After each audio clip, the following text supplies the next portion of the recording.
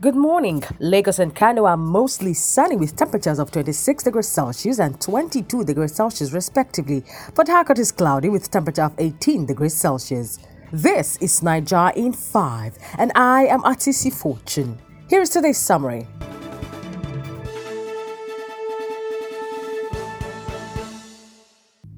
Vice President Yemi Osinbajo says President Muhammadu Buhari is Nigeria's most popular politician in generations. The Vice President said this during an interactive session with top officials of Nigeria's High Commission in the United Kingdom during the weekend. Suspected members of the Eastern Security Network, the militant arm of the separatist group Indigenous People of Biafra, have written to Ukulu community in Dukofia local government area of Anambra State, warning them of plans to attack the community over failure to observe sit-at-home order. According to sources, members of the community woke up on Sunday morning to a notice pasted in the part of the area, warning them of not adhering to the exercise.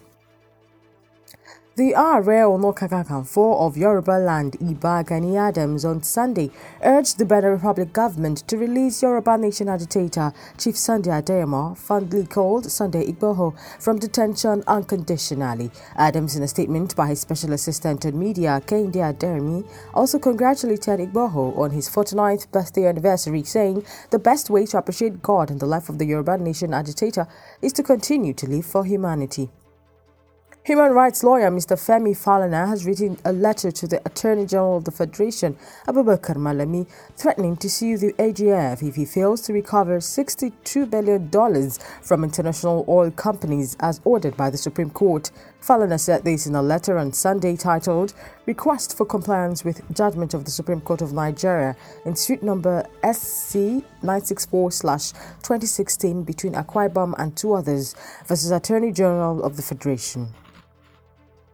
The national leader of the All Progressives Congress, APC, Bola Tinubu, says only God can take his life. Tinubu stated this on Sunday at a welcome back event held in his honor at the State House in Marina, Lagos.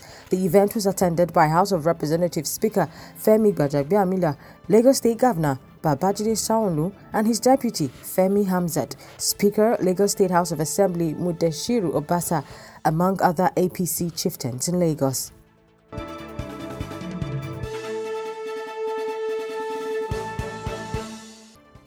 The chairman emeritus of Dar Communications PLC, Raymond Dokpesi, on Saturday said one of the greatest errors of his life was going into polygamy. According to him, contrary to the impression that he entered into polygamy because of his wealth, he revealed that it was due to internal family challenge. He stated this in an interview with journalists in Abuja at the weekend as part of the activities to mark his 70th birthday.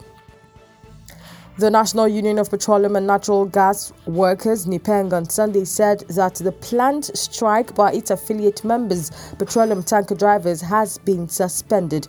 Mr. Tayo Aboyeji, the Southwest Zonal Chairman of NIPENG, disclosed this in an interview on Sunday. Former Deputy National Chairman of the People's Democratic Party, Chief Olabode George, has picked holes in the zoning formula adopted by the party, saying the decision to hang the presidency in the air is dangerous. According to Bode George, there should be no ambiguity about the fact that the presidency should go to the south, with the zoning of the chairmanship position to the north. The governor of Ebonyi State, David Umahi, has pledged 2 million naira cash reward to any person with vital information on the identity and activities of unknown gunmen terrorizing the state. He assured that the identity of the informant would remain secret. He made this known at the weekend during a one-day prayer summit held at the newly built Christian Ecumenical Center, Abakaliki city capital. And finally, the National Drug Law Enforcement Agency has said that a group of drug cartels have abducted an unnamed retired personnel of the agency after officers arrested a 19-year-old female drug dealer, Mgunengen Achir, in Benue State. The spokesman of the agency, Femi Baba Femi, said this on Sunday in Abuja in a statement. And that's all for today's sizzling news. Do not forget to like, follow, and subscribe to this podcast. Thank you so much for listening.